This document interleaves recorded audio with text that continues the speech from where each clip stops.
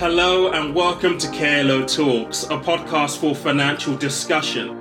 This is where we discuss the latest financial trends, news and events and aim to unravel the complicated world of investing and finance. So whether you're passionate about the sector or just want to understand more about the importance of optimizing your finances, KLO Talks has something for everyone. Hello and welcome to another episode of KLO Talks, the podcast for financial discussion. This week, I'm joined again by Terry. How are you doing? Yes, I'm very well. Thank you, Peter. Very glad to be here again. Thank you. Fantastic. We have a topic to discuss this week, which will be on the radar of many people. It's becoming more popular. It always has been something that happens in life, but I think sometimes it's one of those ones that was always approached with a little bit of trepidation because of financial consequences and financial ties. So this week we're actually talking, it's going to be a part one to money and divorce, and we're going to be talking pension sharing orders. Yes, as you said, Peter, it's something that often people think about. They might not go through with it because they're thinking of the finances and thinking, how could I live on my own?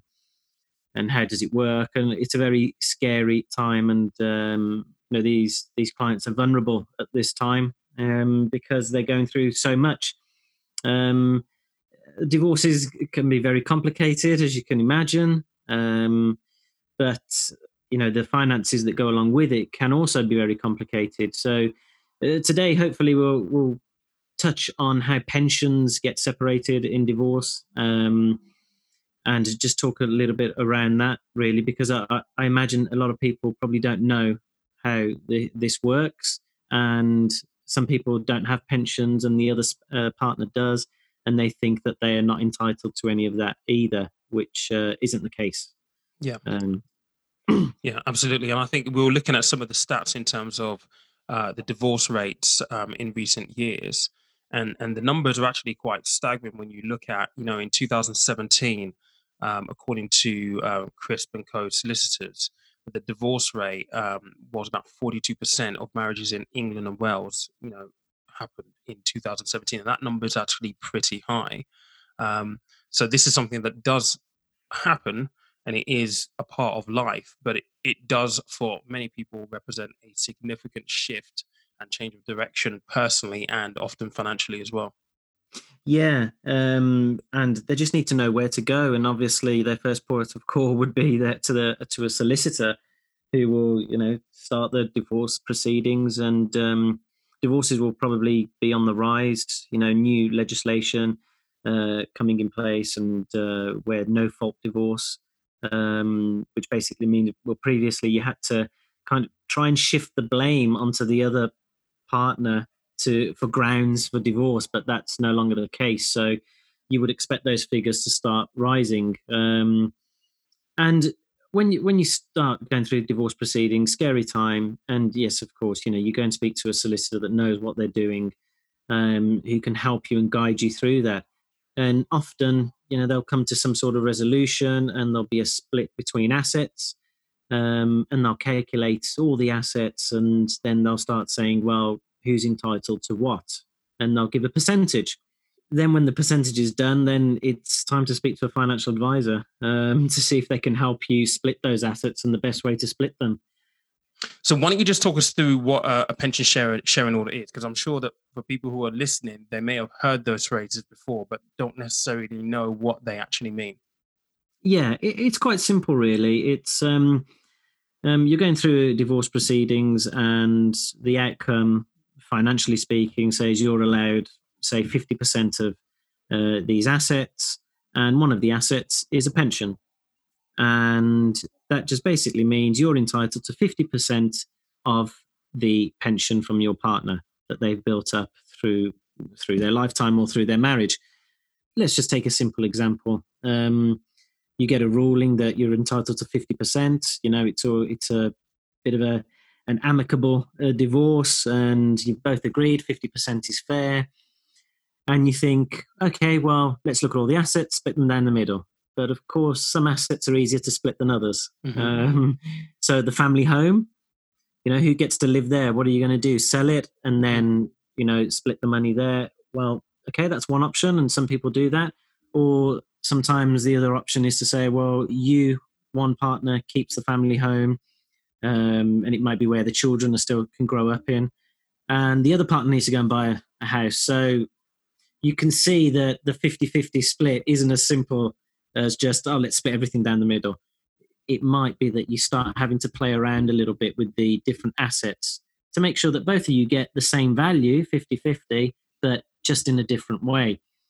And that, more often than not, it's for practical reasons, the husband has a bigger pension pot than the wife. The wife may have taken time out of work to raise children, to give birth, of course, firstly, and then to raise the children, whilst the husband is being allowed to go and earn the money.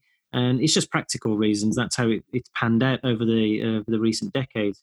And they're not, more often than not, the wife thinks that they're not entitled to that pension pot. Well, they are. And that's for you to discuss with your solicitor at the time, but they will bring that into the equation when they're looking at the assets. So with the pension, then, we've spoken about pensions before on this podcast, and there are clear kind of like advantages to the different kind of pensions you have. You've got DB pensions, which are the final salary, defined benefit pensions. You've got defined contribution ones, which is what pretty much everybody's paying into now, because defined benefits are, old and never coming back, unfortunately. Yes. But there are also some other benefits to it as well. And just give me a brief explanation of, what people need to consider if they have a defined contribution, and the key things they need to consider, the differences if they have, a partner with a defined benefit, because the treatment of those two things when you're looking to split assets will be different based on the kind of pensions they are. Yeah.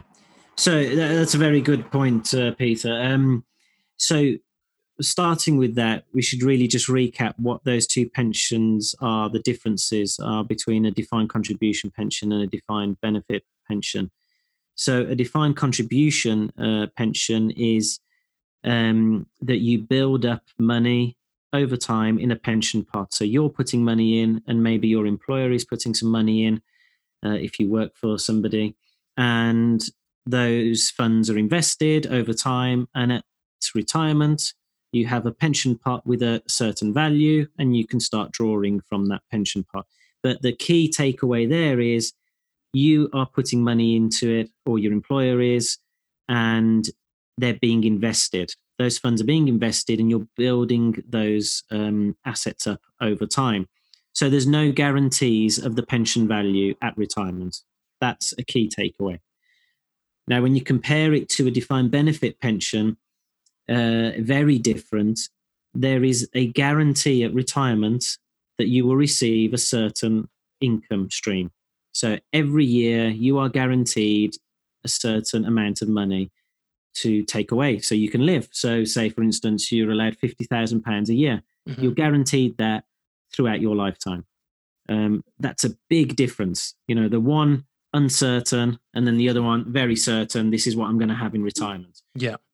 One is a pot of money. The other is an income stream that you're guaranteed. That's the big takeaway.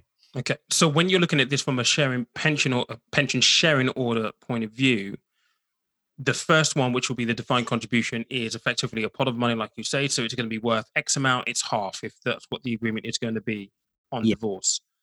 With the defined benefit, though, because it's a guaranteed stream of income in the future, what are the key considerations that people need to understand about that? Because it's quite a complex thing to approach. Yes, you're very right. So the first one, the defined contribution pension, very simple to split. As you said, there's a value, pot of money there, pot of investments, and you split it. Fine, done. Quite simple. The latter, the defined benefit contribution pension, it's not as simple, because there is one person tied to that pension, and they personally are guaranteed that income stream at retirement. Now, how do you, the other partner, get a hold of what you're entitled to from that pension? Well, you have to write to the pension scheme provider, and they will send you a transfer value. Now, that transfer value basically means how much money do you need to replicate that income stream in financial markets? Mhm. So, right now, how much money do you need to invest to replicate the income stream from that pension? So, they get complicated calculation, they send you this value, and it's only valid for a certain amount of time. So, you have to act on it quite quickly as well. And then you start the transfer proceedings, but you need a financial advisor to do that. Mhm. By law, you need to do that unless it's below £30,000. But quite often, these defined benefit pensions are not below 30,000; they're in massive excess of that Yeah. figure. So you need a financial advisor, and that comes with costs because it is a highly regulated procedure, and it's quite costly Mhm. for that reason.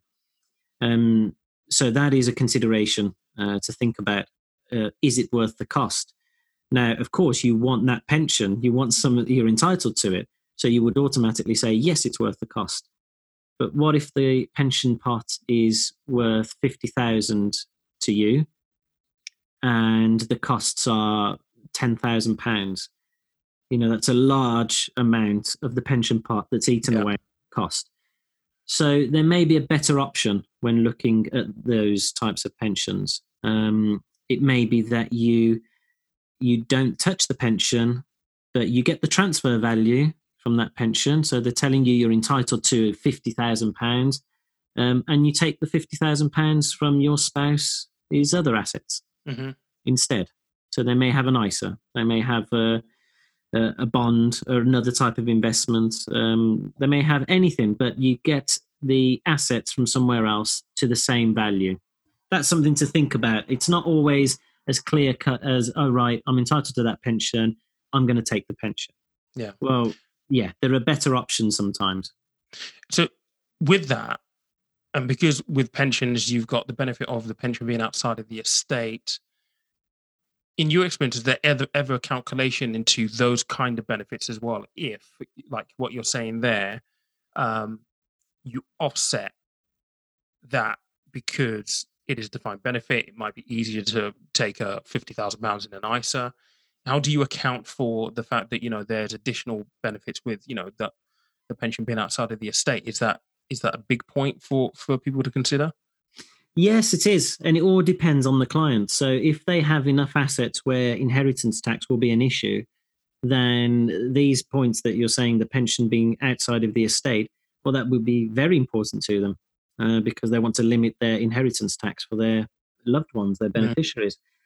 Um, if the estate is, lower than the inheritance tax threshold, then the inheritance talk isn't really as important. So Mhm. you can see, it all depends on the client. And then you've touched on something there, tax implications. So we mentioned that maybe sometimes it's better to take we gave an example, the ISA instead of the pension.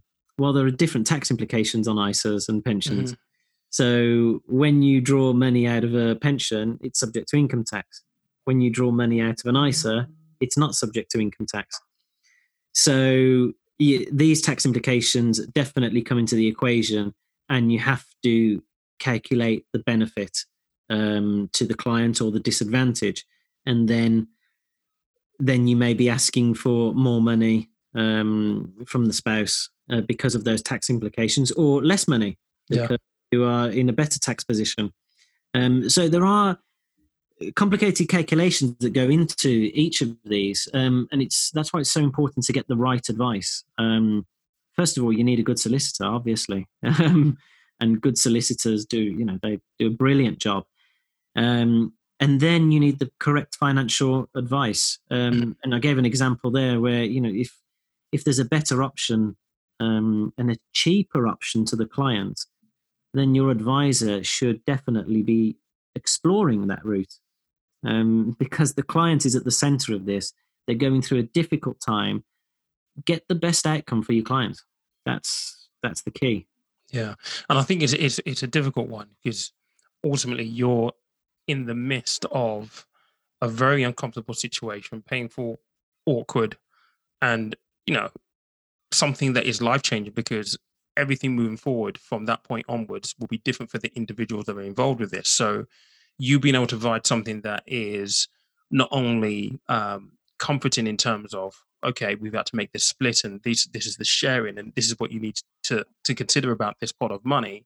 You need to try and make that as smooth and as simple as possible, so you're not adding to that stressful situation. That you've got a lot of stuff to think about whilst doing all of that as well, to make sure that you can, take the stress away, but also make sure that they're in the best position possible. So it's a really big piece of work and a big responsibility. Yeah, it's definitely. You're quite right, and the key thing is to. I mean, we've talked about certain things there, and they may sound quite complicated to anybody listening. And I would say to any listeners, don't be scared about the financial part of it. When it comes to maybe a pension sharing order, your advisor should make it very simple and show you the different outcomes, and then show you how you would live going forward with the amount of money you're receiving. And that's all you really want to know. How much is it going to cost me? Have I got enough money to live on after this divorce? What's my best course of action with my finances, and the most tax efficient course, and the cheapest course. Not being, you don't choose the cheapest course always because of what we talked about earlier, so maybe tax implications, things like that. But the option that you choose, make it as efficient for the client as possible, and make it as simple for the client as possible. They've just gone through a very stressful time. They don't want to be, confused with numbers and fees and another fee. And here, just make it simple from the outset for the client. And that's what a good advisor should do. At what point do you typically get involved in that process as a financial advisor and sort of get bought into the investment management side to things? Is that early on in the cycle, or is that sort of very much to the end?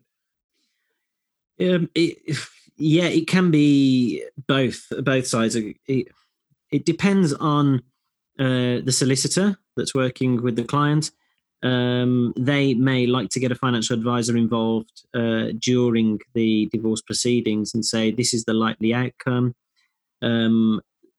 Speak to my client and prep them a little bit how this works, and get their mindset around it, and prepare them for the next stage after we've dealt with the divorce. Or it can be that the divorce lawyer at the end would say to their client, now I recommend that you speak to a financial advisor. My preferred route is the former option, because we prep the client and we manage their expectations a little better, so they know that yes, the divorce is finalized, but now we need to talk about the finances, and so it doesn't hit them as hard. The stress levels I'm talking about. So they've just gone through a difficult time. They've gone through all the lawyers, and maybe they've gone to court and they've paid fees. And then they speak to a financial advisor, and then they realize that, maybe this isn't quite over yet. I've got some finances to sort out, and there's more fees on top of that. If you can speak to a client whilst they're going through the divorce proceedings, it just manages their expectations a little better and prepares them for the next step. So that would be my preferred route. And having worked on these cases, I think that works better for the clients. But it all depends. Yeah. Is there anything that you would kind of say to anyone going through this, or potentially going into this, as a couple of things that they need to maybe perhaps get in order very, very early doors to make this entire process as stress-free as it possibly can be, bearing in mind it is quite a stressful situation? Yeah. Talk with your solicitor as you're going through the divorce process. Ask them the question, do they recommend speaking to an advisor if they don't have one already? And make an introduction. Ask them to make an introduction if they feel comfortable doing that. And start talking to an advisor as early as possible. But make sure that you communicate this with your solicitor, because the advisor and the solicitor really can help you as the client during this whole process if they talk to one another. They can communicate different bits of information between themselves that will benefit you, the client, through this whole process and make it easier for you. Do you think it's important for the solicitor and the advisor to work hand in hand to make this entire experience easier for the client? And do you often find that that is the case or not the case? To answer your first question, yes, I think it is beneficial to the client to work hand in hand with the solicitor to get the best solution for the client. And by all means, I'm not saying that the financial advisor is going to have any input on the law that the solicitor is doing. That's completely, no. The solicitor will do their job correctly. And if the advisor and the solicitor talk about what's happening in the actual divorce case, then it will help the client because they will be sharing information and outcomes that the advisor can start preparing for. And it's as simple as that, really, just to help the client. Yeah. Is it often the case, you answered? I think it is common practice with most solicitors to involve financial advisors, but not all. So, it depends on the individual lawyer at the time. That's when they feel is right to bring a financial advisor in. Yeah. Some do, some don't. Yeah. I think partnership in all these kind of things are really, really important. And, I know that does happen at different degrees and different levels depending on the circumstance. But I think ultimately here for anybody who's listening to this, who knows someone or maybe going through this, it's important for you to know that, those two professions are needed in order for you to complete the cycle of work that needs to be done. So the earlier you're able to engage, the better it will be in terms of overall outcome, ultimately in the end. Yes, I can't not agree with that. That's exactly right. Exactly right. The client is at the center of all this. Both the lawyer and the financial advisor want the best for the client through this difficult time. Fantastic. Well, I hope that has been an interesting conversation, something that you've picked up, maybe just a little bit of a nugget to bear in mind. If you are in this situation at the moment where you are possibly facing this, then we strongly encourage you to reach out to Terry and the guys at KLO for a complimentary consultation, where they can just sit down and just understand your circumstances and present some options for you to have a look at. These things are free, it doesn't cost you anything at all, and the guys are always open to have conversations with new clients, as I'm sure Terry will agree. I do agree completely, Peter. Yes, always happy to have a chat. It costs you nothing to discuss your situation with one of us here at KLO, and we're all very happy to try and help where we can. Absolutely. And on the defined benefit sort of pensions, that is something that you guys are still doing, because I know that advisors doing defined benefit pensions is becoming increasingly rare now. Yes, yes, it is. It's a very highly regulated part of the financial advisory process. But yes, we're still carrying out some of those where they are right to do so. And so, yes, we're fully able to help with pension sharing orders where a defined benefit pension is involved. Thanks, Terry. So if you have any questions, please do feel free to reach out to Terry. There will be a link in the show notes. And I hope you've enjoyed this episode. Until next week, take care.